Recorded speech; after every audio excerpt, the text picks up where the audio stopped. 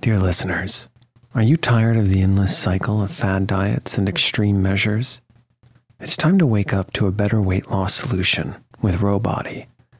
As someone who's been through the ups and downs of weight loss, I know firsthand the challenge of trying to find what will stick. That's why if I qualified for Rowbody today, I'd jump at the chance for a scientifically backed program that supports long-term success. With Rowbody, you'll gain access to the most popular weight loss shots on the market, paired with personalized lifestyle changes. Over 200,000 people have already chosen Row to help them lose weight, say goodbye to the roller coaster of weight loss dreams, and hello to sustainable, real results with Rowbody. Go to row.co/snoozecast. Sign up today and you'll pay just $99 for your first month and $145 a month after that. Medication costs are separate. That's ro.co/snoozecast.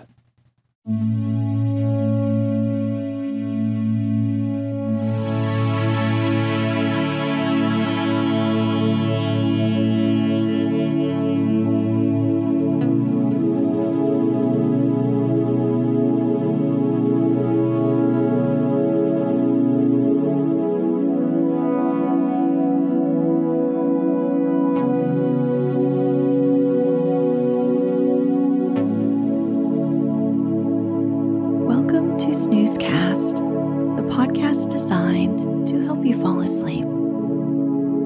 Find us on snoozecast.com and follow us on Instagram @snoozecast to find behind-the-scenes content. If you enjoy listening, please write a review on the Apple Podcasts app. Not only do we read every single one, but it helps our show get discovered by new listeners. So you are, in effect, helping strangers sleep easier by writing. We sincerely thank all of our listeners who have already reviewed us. This episode is brought to you by our Patreon supporters and by Delicate Attentions. Tonight, we shall read the next part of Pride and Prejudice, written by Jane Austen. If you'd like to start from the beginning, please find and listen to all the previous episodes easily at snoozecast.com/series. In the previous episode, the Bennet sisters attend the much-anticipated ball at Netherfield. Elizabeth makes the mistake of talking with her odious cousin, Mr. Collins, and becomes obligated out of politeness to accept the first 2 dances with him. She had designs to dance with Wickham then, but either way, Wickham does not show up at the ball. While Jane has a wonderful time with Mr. Bingley, poor Lizzie makes matters worse by dancing with Mr. Darcy, whom she has judged to be detestable. We will pick up with Lizzie and Jane chatting during the ball.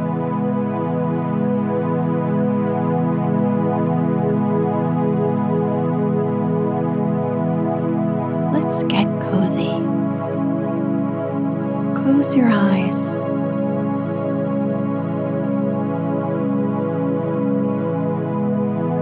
Relax your body into the softness of your bed.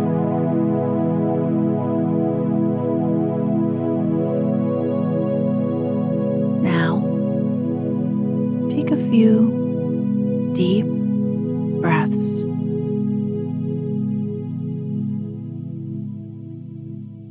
Elizabeth listened with delight to the happy, though modest hopes which her sister Jane entertained of Mr. Bingley's regard, and said all in her power to heighten her confidence in it.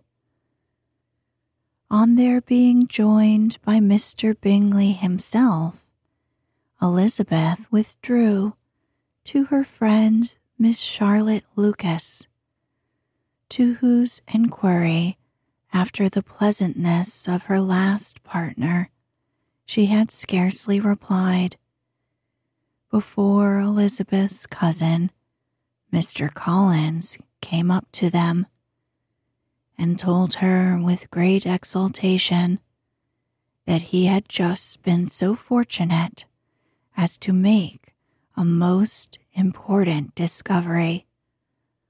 "I have found out," said he, "by a singular accident, that there is now in the room a near relation of my patroness.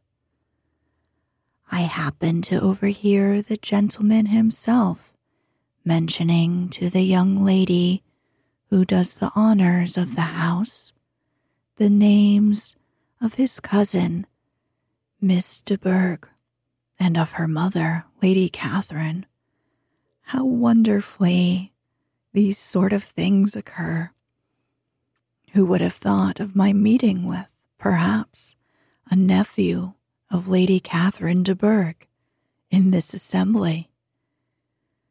I am most thankful that the discovery is made in time for me to pay my respects to him, which I am going to do now, and trust he will excuse me not having done it before. My total ignorance of the connection must plead my apology." "You're not going to introduce yourself to Mr. Darcy?" "Indeed I am. I shall entreat his pardon for not having done it earlier. I believe him to be Lady Catherine's nephew. It will be in my power to assure him that her ladyship was quite well yesterday."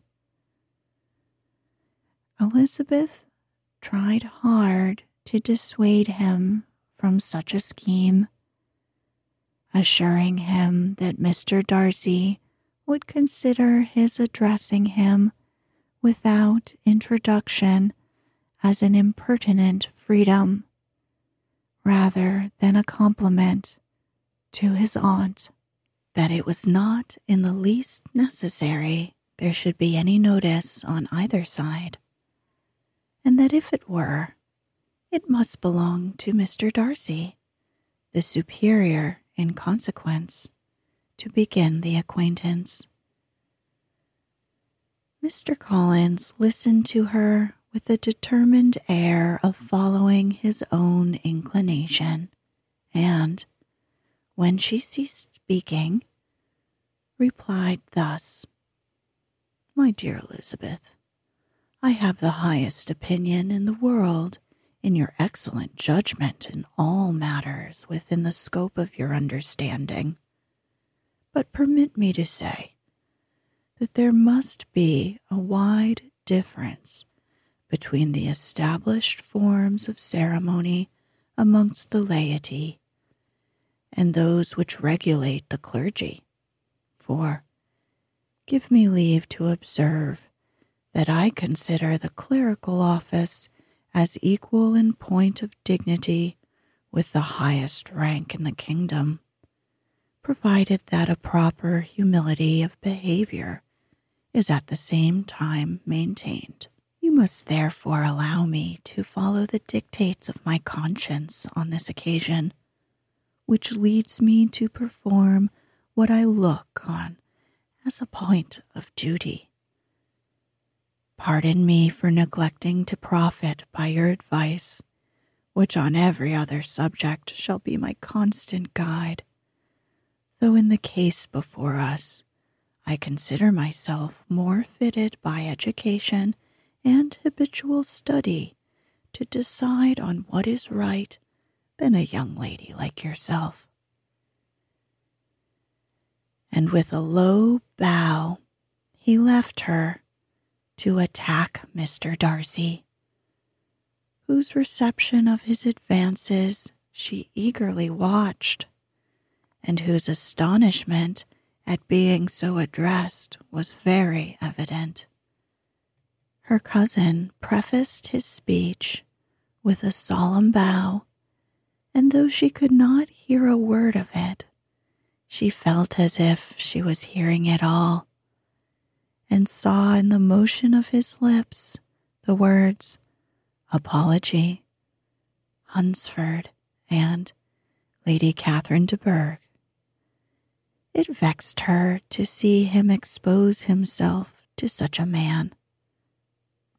Mr. Darcy was eyeing him with unrestrained wonder, and when at last Mr. Collins allowed him time to speak, replied with an air of distant civility. Mr. Collins, however, was not discouraged from speaking again, and Mr. Darcy's contempt seemed abundantly increasing with the length of his second speech, and at the end of it he only made him a slight bow and moved another way. Mr. Collins then returned to Elizabeth. "I have no reason, I assure you," said he, "to be dissatisfied with my reception. Mr. Darcy seemed much pleased with the attention. He answered me with the utmost civility, and even paid me the compliment of saying that he was so well convinced of Lady Catherine's discernment as to be certain she could never bestow a favor unworthily. It was really a very handsome thought. Upon the whole, I am much pleased with him." As Elizabeth had no longer any interest of her own to pursue, she turned her attention almost entirely on her sister and Mr. Bingley, and the train of agreeable reflections which her observations gave birth to made her perhaps almost as happy as Jane.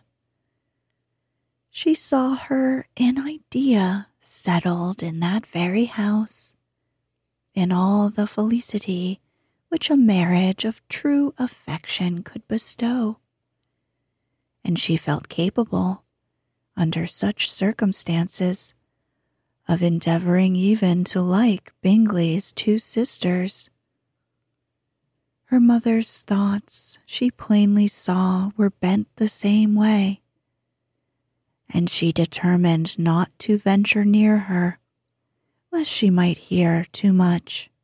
When they sat down to supper, therefore, she considered it a most unlucky perverseness which placed them within one of each other, and deeply was she vexed to find that her mother was talking to that one person, Lady Lucas, freely, openly, and of nothing else but her expectation that Jane would soon be married to Mr. Bingley.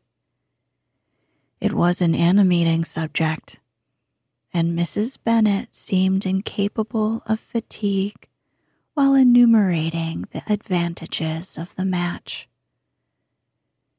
His being such a charming young man, and so rich, and living but 3 miles from them, were the first points of self-gratulation, and then it was such a comfort to think how fond the two sisters were of Jane, and to be certain that they must desire the connection as much as she could. It was, moreover, such a promising thing for her younger daughters, as Jane's marrying so greatly must throw them in the way of other rich men. And lastly, it was so pleasant at her time of life to be able to consign her single daughters to the care of their sister, that she might not be obliged to go into company more than she liked. It was necessary to make this circumstance a matter of pleasure, because on such occasions it is the etiquette. But no one was less likely than Mrs. Bennet to find comfort in staying home at any period of her life. She concluded with many good wishes that Lady Lucas might soon be equally fortunate, though evidently and triumphantly believing there was no chance of it.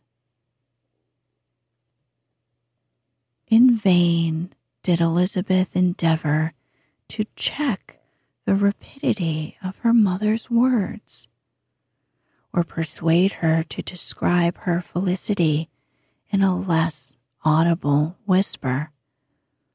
For, to her inexpressible vexation, she could perceive that the chief of it was overheard by Mr. Darcy, who sat opposite to them. Her mother only scolded her for being nonsensical. "What is Mr. Darcy to me, pray, that I should be afraid of him? I am sure we owe him no such particular civility as to be obliged to say nothing he may not like to hear." "For heaven's sake, madam, speak lower. What advantage can it be for you to offend Mr. Darcy? You will never recommend yourself to his friend by doing so." Nothing that she could say, however, had any influence. Her mother would talk of her views in the same intelligible tone. Elizabeth blushed, and blushed again with shame and vexation. She could not help frequently glancing her eye at Mr. Darcy, though every glance convinced her of what she dreaded. For though he was not always looking at her mother, she was convinced that his attention was invariably fixed by her. The expression of his face changed gradually from indignant contempt to a composed and steady gravity.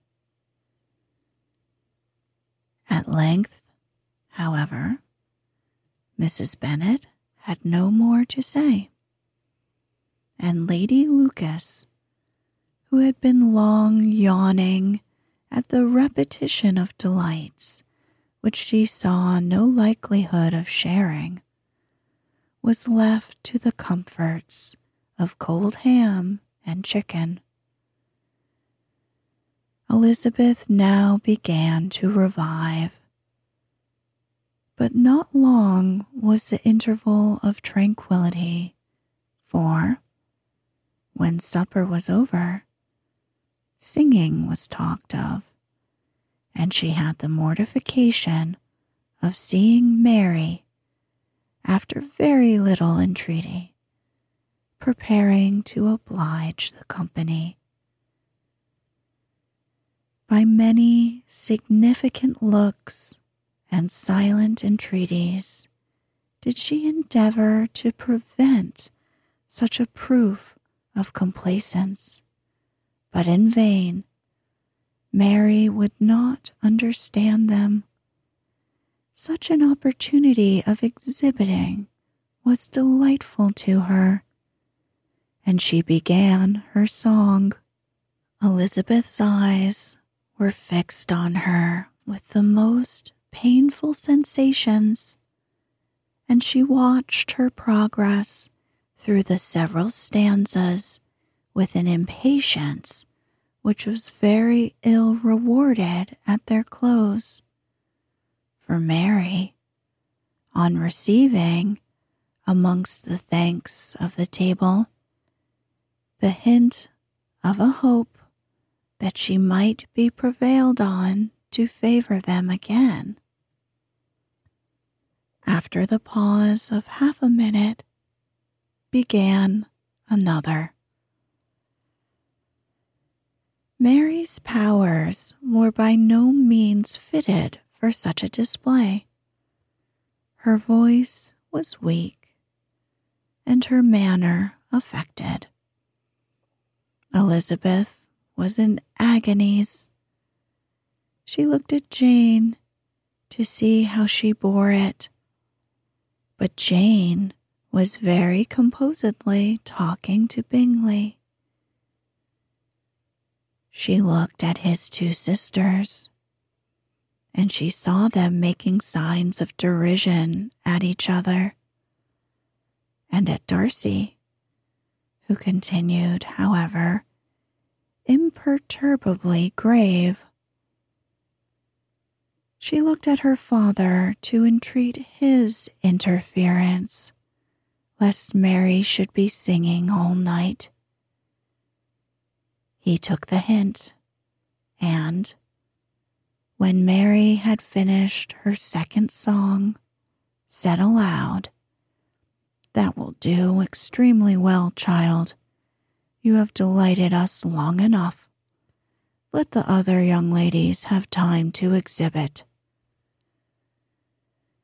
Mary, though pretending not to hear, was somewhat disconcerted, and Elizabeth, sorry for her, and sorry for her father's speech, was afraid her anxiety had done no good. Others of the party were now applied to. "If I," said Mr. Collins, "were so fortunate as to be able to sing, I should have great pleasure, I am sure, in obliging the company with an air, for I consider music as a very innocent diversion and perfectly compatible with the profession of a clergyman.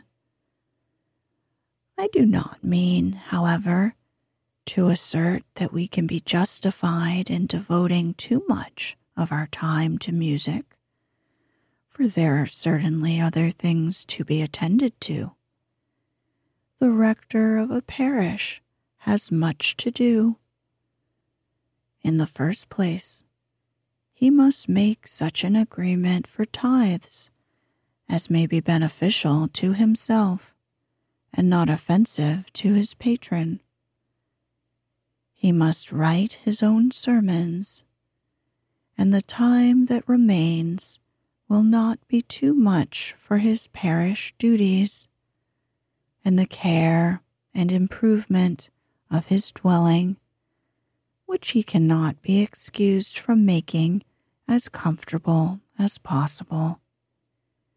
And I do not think it is of light importance that he should be attentive and have conciliatory manners towards everybody, especially towards those to whom he owes his preferment. I cannot acquit him of that duty, nor could I think well of the man who should omit an occasion of testifying his respect towards anybody connected with the family.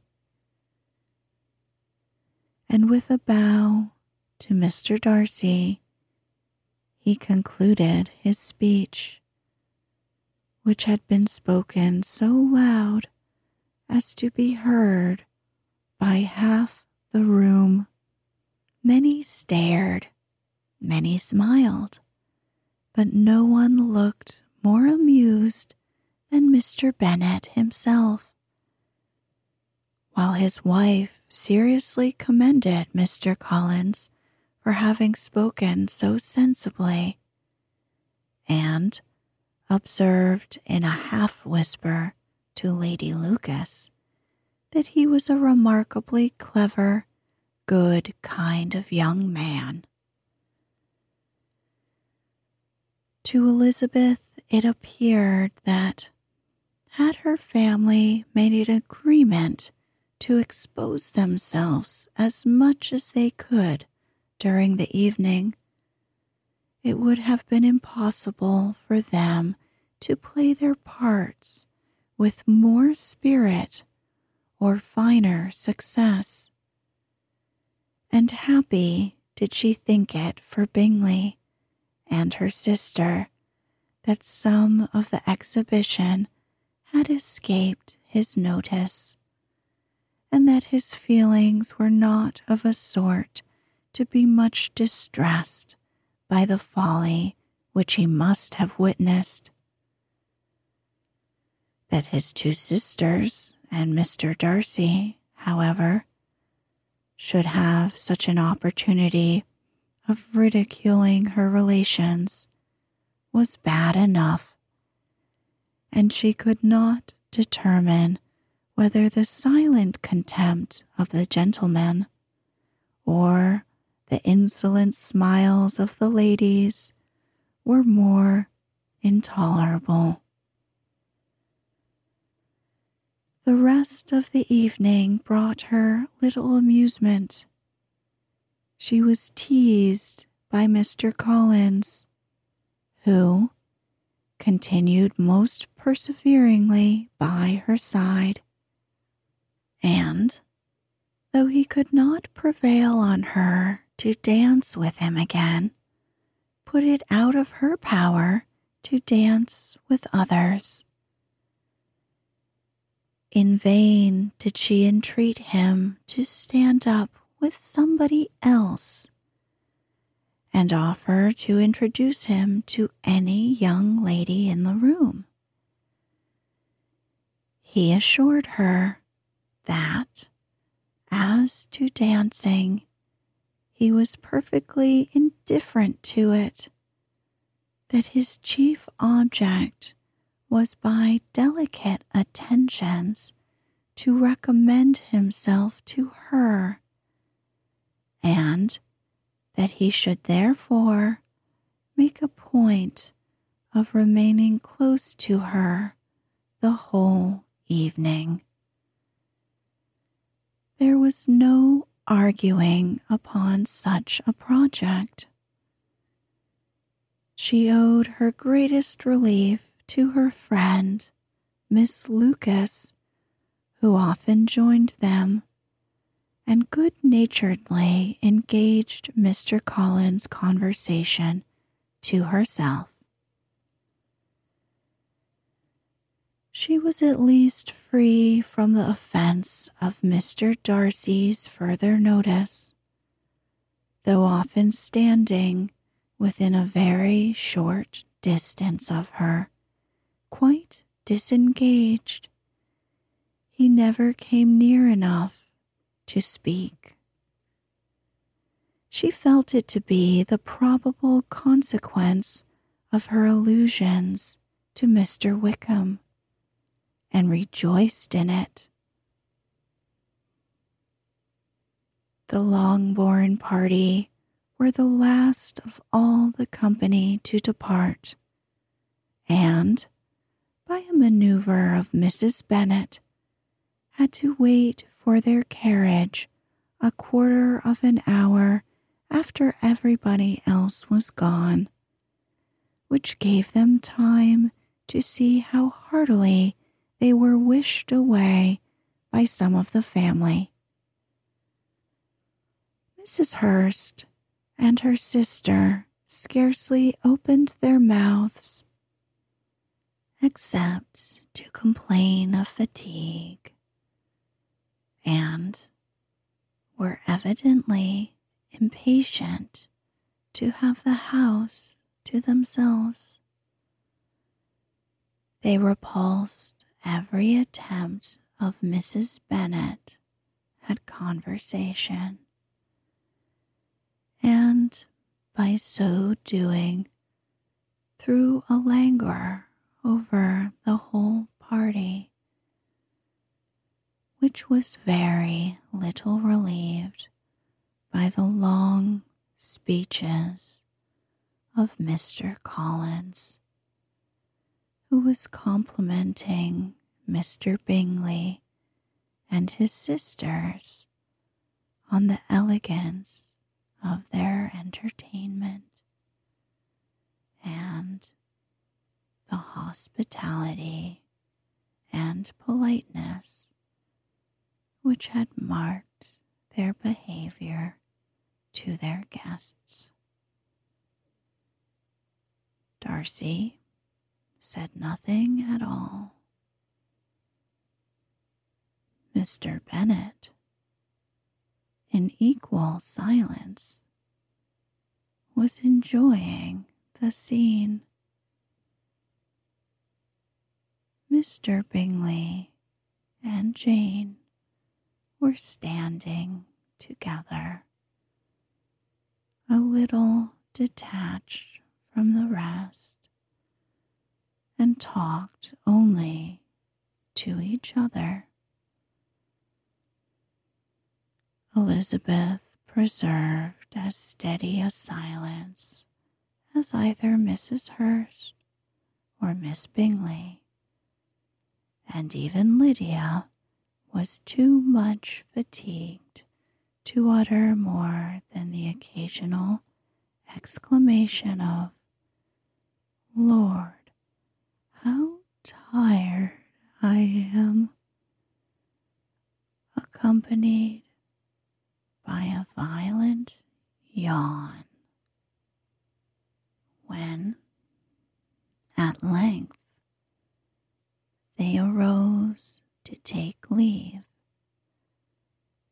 Mrs. Bennet was most pressingly civil in her hope of seeing the family soon at Longbourn, and addressed herself especially to Mr. Bingley to assure him how happy he would make them by eating a family dinner with them at any time,